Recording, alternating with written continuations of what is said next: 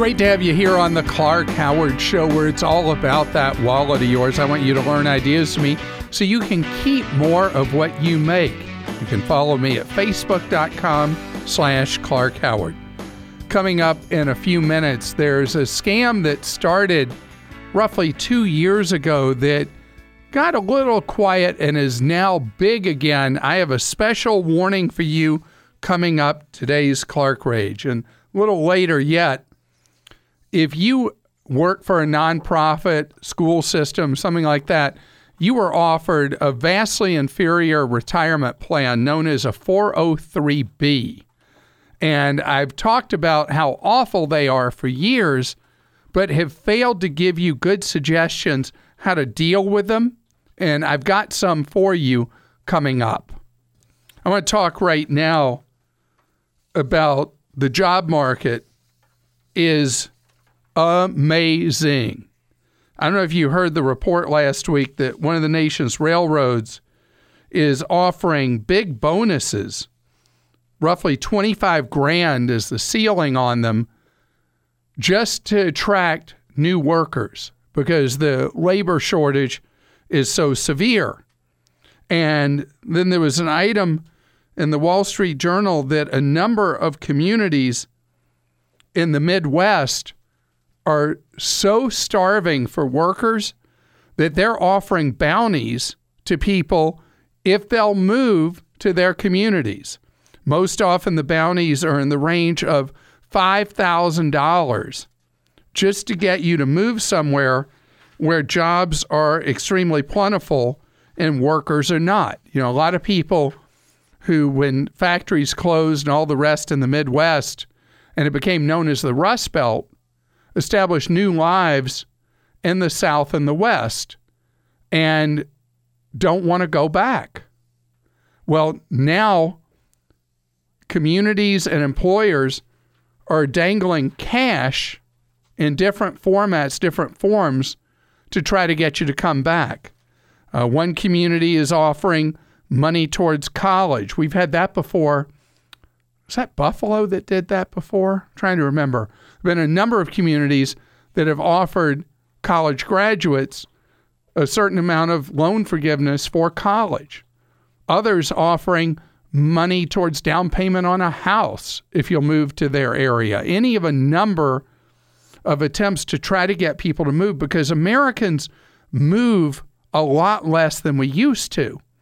And the likely reason for that, the number one reason in my mind, is that in the America of old, we were one-income households. Today, we're two-income households. And it's hard to get both couples, both members of a couple, in sync at the same time to relocate and find new jobs in the new location. And so that has made it more difficult for people to migrate around the country. I'm sure there are other factors, but that's the one that seems the most credible to me. And so offering you cash to come to an area maybe near where you were from or where you were from to get you back home is something that is very much on the table in so much of the Midwest. But wherever you are, a lot of employers are looking for workers. Target recently said they're going to a $15 minimum wage in, I think it's 2020. Walmart now has an average hourly wage of nearly $14 an hour. The minimum starting wage is $11. But employers cannot pay, in most places around the country, can't pay anywhere near the minimum wage, which is I don't even know. Is it $7.65, $7.15, $7.20, it's $7 something. It's the federal minimum wage. It really hadn't been a relevant factor in enough time. Oh, Joel's writing it down for me. $7.25 an hour. Thank you. Because of the need for employers to pay more. So I just want you to know that if you are in a job that feels like you're never going anywhere in it, get out there and see what opportunities there are. And if you are someone who it works in your life to try a new place in the country, because of the imbalance of jobs to workers in a lot of places in the country, your skills that may make you this much money where you are now could make you this much plus 20% more, 50% more, whatever, relocating somewhere else. Don't undervalue yourself. Chris is with us on the Clark Howard Show. Hi, Chris. Hi, Clark. I have a question for you about retirement, and I'm hoping you can help me. I'll do the best I can.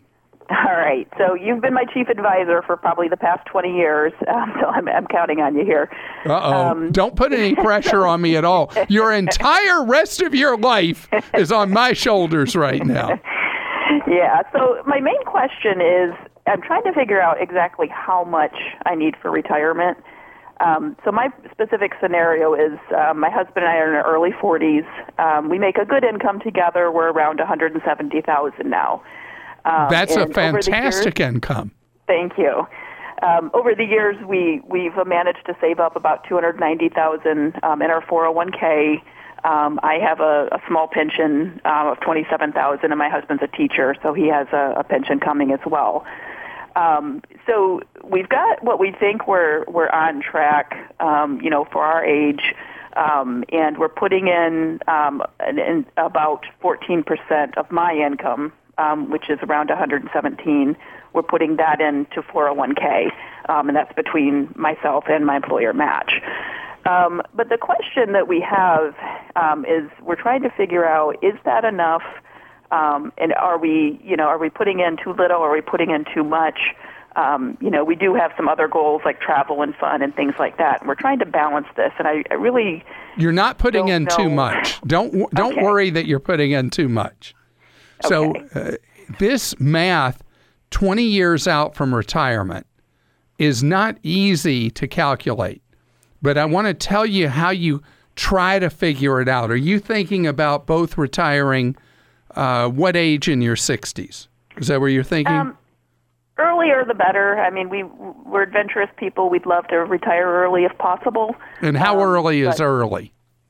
60, I would say. All right, so age 60. Try to put a number on it. All right, so when you think about age 60, in order to cover what could be the remaining lifespan of one or both of you, you need a pretty big chunk of money saved, or you need to know where it's going to come from otherwise.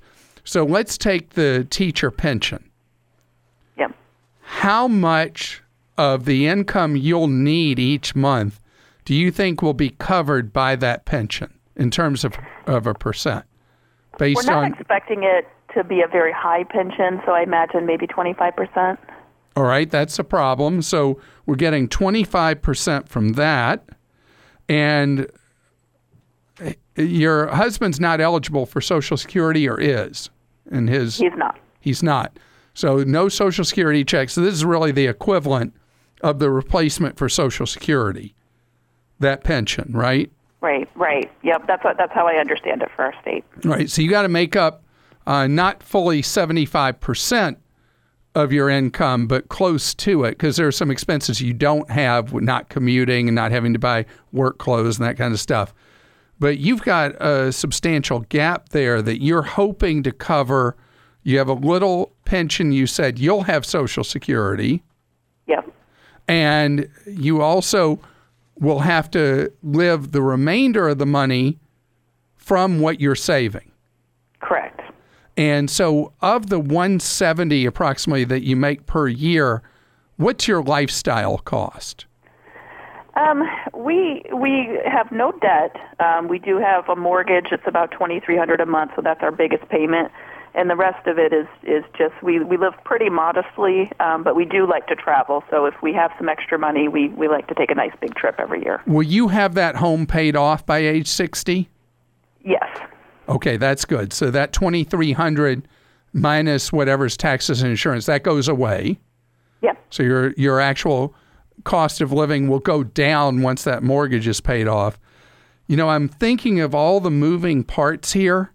And I don't want to say you're saving enough or not saving enough. I want you to go buy 1 to 2 hours of time from somebody who's a member of the Garrett Planning Network. Okay.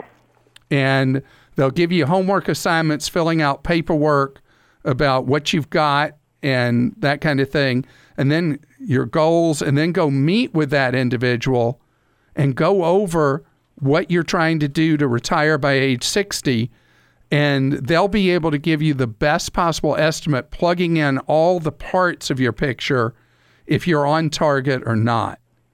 Okay. You've heard me mention, if you've listened for a long time, you've heard me mention Garrett Planning Network, I assume. Absolutely, I have. And so I think yours is like the ideal situation with a clear goal you're trying to achieve and somewhere between 15 and 20 years to achieve it. You're at the mid-career point. You want the Garrett person. Perfect. So do that, and let's see if they find you are well on target. And I think a couple hours of time will be enough for you to know that. And best to you continuing to build towards that future you both want. Colin is with us on the Clark Howard Show. Hello, Colin. Hi, Clark. Colin, you are doing something I wish a lot more people would do, and that is look at disability insurance, which most people won't buy, but they need. That's right. Well, I hear you recommend it a lot, so I took your advice, and I've been looking into it, and I just had a few questions. Well, hit me with what you have as questions, and let's see how good I am at answering them.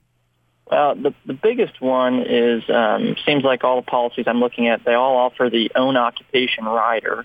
Yeah. And I've read a little bit about it, but it seems like everything I can find is talking about doctors and lawyers and real specialized, skilled people that would need that rider. So I was trying to figure out if it's something I should consider. Yeah, so the idea of own occupation is why disability insurance for someone, let's say, like a neurologist or someone who's a specialist as a lawyer, or really any kind of lawyer would probably be, where if they become unable to perform that kind of work because of a disability, there's really nothing else that would equate to the years they went in school, the training that they have, the years of experience providing services as a doctor or a lawyer or something like that. And that's why own occupation is key to a disability policy for someone who has a specialized skill or training. What is it that your background is? Well, I just have a bachelor's degree, but I'm a project manager for a general contractor. So your skills are likely transferable to other industries, you would say, or no? Yeah, I mean, project manager, obviously there'd be some learning, but yes, in general, probably. So in that case, you would not likely need own occupation. Okay. Now, the problem after the fact depends a lot, if you were to become disabled, on an insurer acting in good faith. So if you're used to, because of what you do and the years you have on it, earning a certain level of income, an insurance company that fails to act in good faith will say, well, you can go do blah, blah, blah, and you'll say, well, that only pays so much per hour, and I'm used to making whatever. And they'll say, well, so what? So that is the advantage of own occupation, is you don't have to worry about an insurer failing to act in good faith. Okay. So it adds, though, a significant cost, doesn't it? Yeah, it does. I guess it's all relative, but in this case, it was, I think, $150 a year or something like that. So versus a total premium of what? Ballpark around, I think, $1,100. Gosh, I'm gonna backtrack and say if that's the only premium decrease, just because you never know how an insurer is going to behave, I think it would be worth you paying that extra amount for the rider so you don't get into a battle with them about what you are, in fact, capable of doing or not capable of doing. Today's Clark-rageous moment is a key heads up for you. A scam that first reared its ugly head 2 years ago is roaring right now in various spots in the country. I need to make sure you are aware that you don't get taken by this ripoff. Scams, Rip-offs. Outrages. It's a Clark-rageous moment. Read a report in the Kansas City Star that there's a big uptick in the utility scam where you get a call from somebody pretending to be from your power provider, or if you have a natural gas provider where you live, from that provider, saying that your bill is unpaid and you're having a utility shut off, but you can avoid it by paying right now. And depending on the scamsters and where they operate in the country, they may have a fair amount of information about you to really nothing at all, and they're just running a simple scam, or they have a lot of detail about you, maybe even things like down to your account number. Know that if you ever receive a call like this, the odds are overwhelming that it is bogus, that the people are not from a utility company that serves you. But the way you figure that out is you say to the individual calling you, "Thank you so much for the information. Have a great day." Hang up, and then you call the number on your normal bill from the utility company and check out to see if there is actually any problem with your service, with your payments, your bill, anything like that. What you'll find out probably 100% of the time is there is no issue leading to an immediate cutoff, and you have avoided being taken. And make sure family members know about this, particularly older family members who may be more trusting and more likely to give money to a crook over the phone. Glad you're here with us on the Clark Howard Show, where you learn ways to save more and spend less, and don't let anyone ever rip you off. And you can follow me at facebook.com/Clark Howard. Oh, we got to talk here. You know, I have been so upset for as many years as I can remember about how teachers and others that work in nonprofit hospitals, nonprofit organizations, were set up by the U.S. Congress to get ripped off on retirement plans. And there was this special vehicle used to cheat teachers and those at nonprofits, college professors, that sort of thing, called a 403B plan, where people who work at for-profit companies, the default choice is a 401k.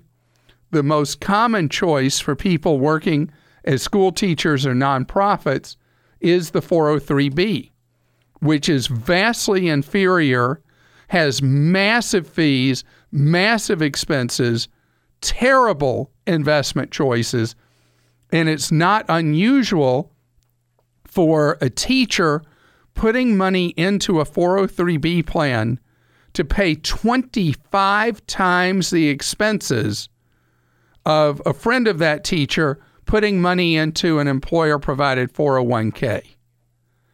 To me, it's a national scandal. We've seen the unhappiness of teachers in state after state about their compensation. One thing that could be improved is to get rid of the hoodlums that offer the horrendous 403B plans to school systems around the country. But for you, what I want you to know, teachers are great at educating students. Now I want you to educate yourself. And there's a website that is devoted to making sure you know how these plans work and how to protect yourself in a 403B, and even when you should walk away from one being offered to you by the nonprofit you work for, the hospital, or the school system. The website is 403bwise, W-I-S-E, 403bwise.com. They even have a directory of advisors that meet fiduciary standard, meaning that you pay them to evaluate your specific plan and tell you if you should bail on it, stay in it, or what you should do differently with your plan. And I think that's cool because this is not a real profitable endeavor for the financial advisors willing to make themselves available to help teachers, but I'm glad that this is something that is available to you. Be very aware that most often for a teacher, the 403B plan you'll be offered is so pitiful, so awful, so rotten, so terrible. How many other words can I use to get it into your mind that you're being cheated? That usually you're better off just setting up your own Roth IRA and contributing to it instead of having somebody take advantage of you in these horrendous 403B plans. And I've got a guide at clark.com that walks you through how to set up an ultra low cost Roth IRA, which is, I would guess, 100% of the time, a better choice than the 403B that you'll be offered by your school system or a teachers union.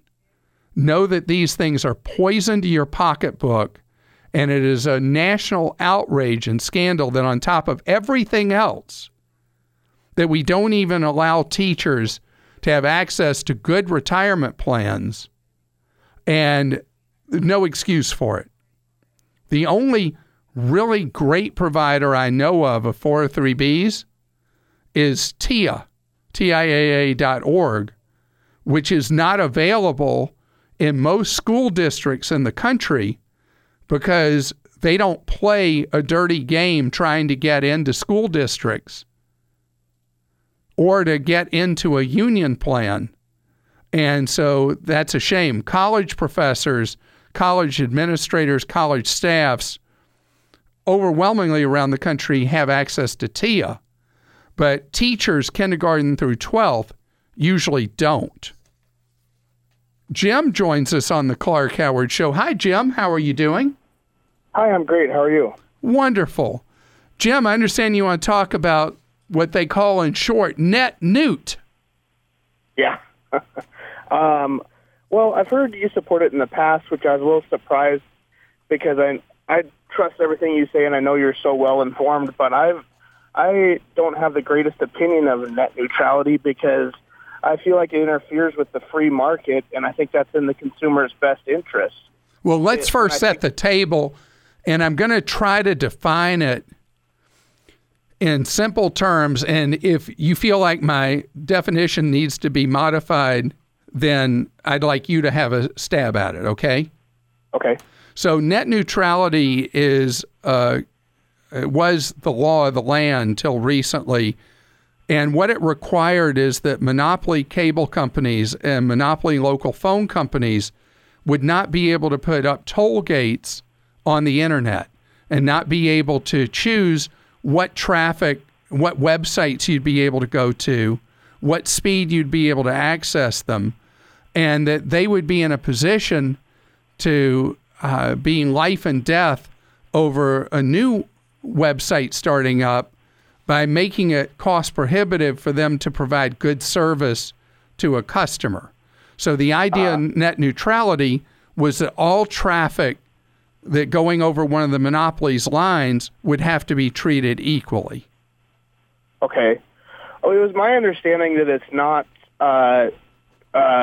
exclusive to monopolies because people have talked about this applying to Netflix, and Netflix is not a monopoly. And I have several local internet providers that I believe would be subject to this. And if they were treated as a utility the same as like my gas or electricity or water, I would just have one option as I do with all of those utilities. And there would be more expense because of the lack of competition. Am I not understanding that right? Well, no, let me explain. So you have what are called ISPs, which is the monopoly cable company and the monopoly phone company. And some people have an option of each. Some only have one available where they are. Some people don't have either. But this is about them and how they treat Netflix or any website, how they treat my website, clark.com. So today, if let's say you wanted to start Jim's video service and you wanted to compete with Netflix, well, The problem without net neutrality is that the monopoly cable company or monopoly phone company might say, well, Jim, if you don't want people to have a bad video experience, you're going to have to pay us to stream your product over to our customers. So it's about, for me, it's, somebody like Google or Netflix or whoever, they can afford to pay for the toll bridges, the toll gates. What I'm concerned about is, let's say that I'm saying stuff about cable that the cable companies don't like, and so they block people from seeing Clark.com, which without net neutrality they would be able to do. They'd be able to censor content. Or if you want to start a new service competing with a big guy player, and you don't have it takes all the money you got to start the service, and then the cable company or phone company says, well, nobody's going to be able to watch your videos, Jim, because you're not paying the fee. Right. Okay, I can see it from that perspective, and that does make sense. I hadn't heard that before, but in my area, I have 4 different options for ISPs, and I live in a small town. You have 4 ISPs available? Yes. You may be the only person in America. That's fantastic. Well, maybe I don't understand ISP correctly. I could have done more research, I suppose. But if there's an internet provider, for instance, well, I guess I can't name companies, but... Oh, go ahead in this case, because I need to have clarity here. Like in my area, there's Frontier and Time Warner, and then there's little companies like EL Internet, and there's a couple other little guys around. HughesNet is another one. Now, HughesNet, I should explain that. That is a satellite service for people who generally don't have a traditional wired internet available to their home. Okay. And it's a more expensive choice that is great that it exists, but anybody who lives in an area where they have a choice of a wired one, like Frontier versus having HughesNet, would pick the wired one, the Frontier. I guess I live in a little town of Bonners Ferry, Idaho, and I would be more concerned about the small businesses like EL Internet is their name. And I believe that they're an ISP, and I would be concerned that the extra red tape that they would have to go through, and possibly even hiring another person to deal with all these extra regulations, would hurt them as a small business. That's where my concern comes in. That is a perfectly valid point. And, so often when big broad brush regulations are written, it harms the small entrepreneur trying to compete against the big players. And, we've seen this in banking, where there have been so many banking rules set up that it's made the big banks bigger because small banks have said, we can't deal with all those rules. And they sell themselves to somebody else or whatever. And so that is a very valid point. Okay. So I understand that. I guess a person just has to weigh those pros and cons. And I've talked to people with one of the big internet service providers, and they say that I'm completely paranoid and that I'm wrong about this, and that it's not going to play out ugly like I worry about. But we'll see over time, because it looks like we're going to have plenty of time to test who's right and who's wrong, because it looks pretty clear that the monopoly local phone companies and the monopoly cable companies are going to be able to do what they want, and we'll see if they behave or not. And I appreciate so much you calling about it, because it's a topic. It's not the easiest in the world to get through, because it is confusing. Roseanne is with us on the Clark Howard Show. Hi, Roseanne. Hi, Clark. How are you? Great, thank you. So you are yet another person who's green with envy, who heard me. You hear me on Bill Handel? I do. And you heard me talk about how I got this magnificent 5-star hotel in Paris for €90, the equivalent of $110 a night. And I'm very jealous, yes. Well, since I said that, there have been so many people, Roseanne, who said, all right, how do you really do that, Clark? You making that up? Did you really do that? Yeah, I'm wondering too. Okay, so I have a long developed process about how I scarf deals on Priceline. And it is an art mixed with science to figure out how to beat the system and get these really great deals on Priceline. I'm going to a wedding next weekend, and I'm paying $67 for my hotel at the wedding. That's too much, isn't it? I should be paying less, right? Oh, yeah, never anywhere that I know of. Well, and I just stayed in your hometown, your home metro area, Los Angeles, at a Renaissance Hotel for $104 a night on a Priceline deal. Wow. So what's the secret? Okay, so I have at Clark.com, I have a guide to how you book rooms on Priceline and Hotwire. Uh-huh. And how you might even be able to decode what hotel it is you'd be getting. Okay. But as a general rule, with Hotwire, never go below 4 stars and never go below a recommended hotel rating of 90%. Oh, okay. Okay. With Priceline, never go below 3.5 stars and never below a guest rating of 80%. All right. And if you do nothing else and do those two things, you will almost 100% of the time be very happy with where you stay. Now, what you heard me talk about with Bill is how I get to a full scalpel level where I'm able most of the time to guess in advance what hotel I'm going to be staying at. And that's like postgraduate school for booking on Priceline. And I think I'm going to add a write-up because how many people have asked me about that since that appearance with Bill Handel? I'm going to write up how I go to postgraduate Priceline school and how I do it. Hotels are so expensive. Yeah, I know. I'm actually a lot of times having to pay more than $100 a night, which is more than I want to pay. You and me both. Yeah. But I do get a lot of rooms like this $67 room I have coming up next weekend. Oh, my gosh. I can't wait to try it. Okay. So go read my briefing, and hopefully you'll be able to get those same kind of deals. Okay. Thanks, Clark. Have a great day. Okay, you too.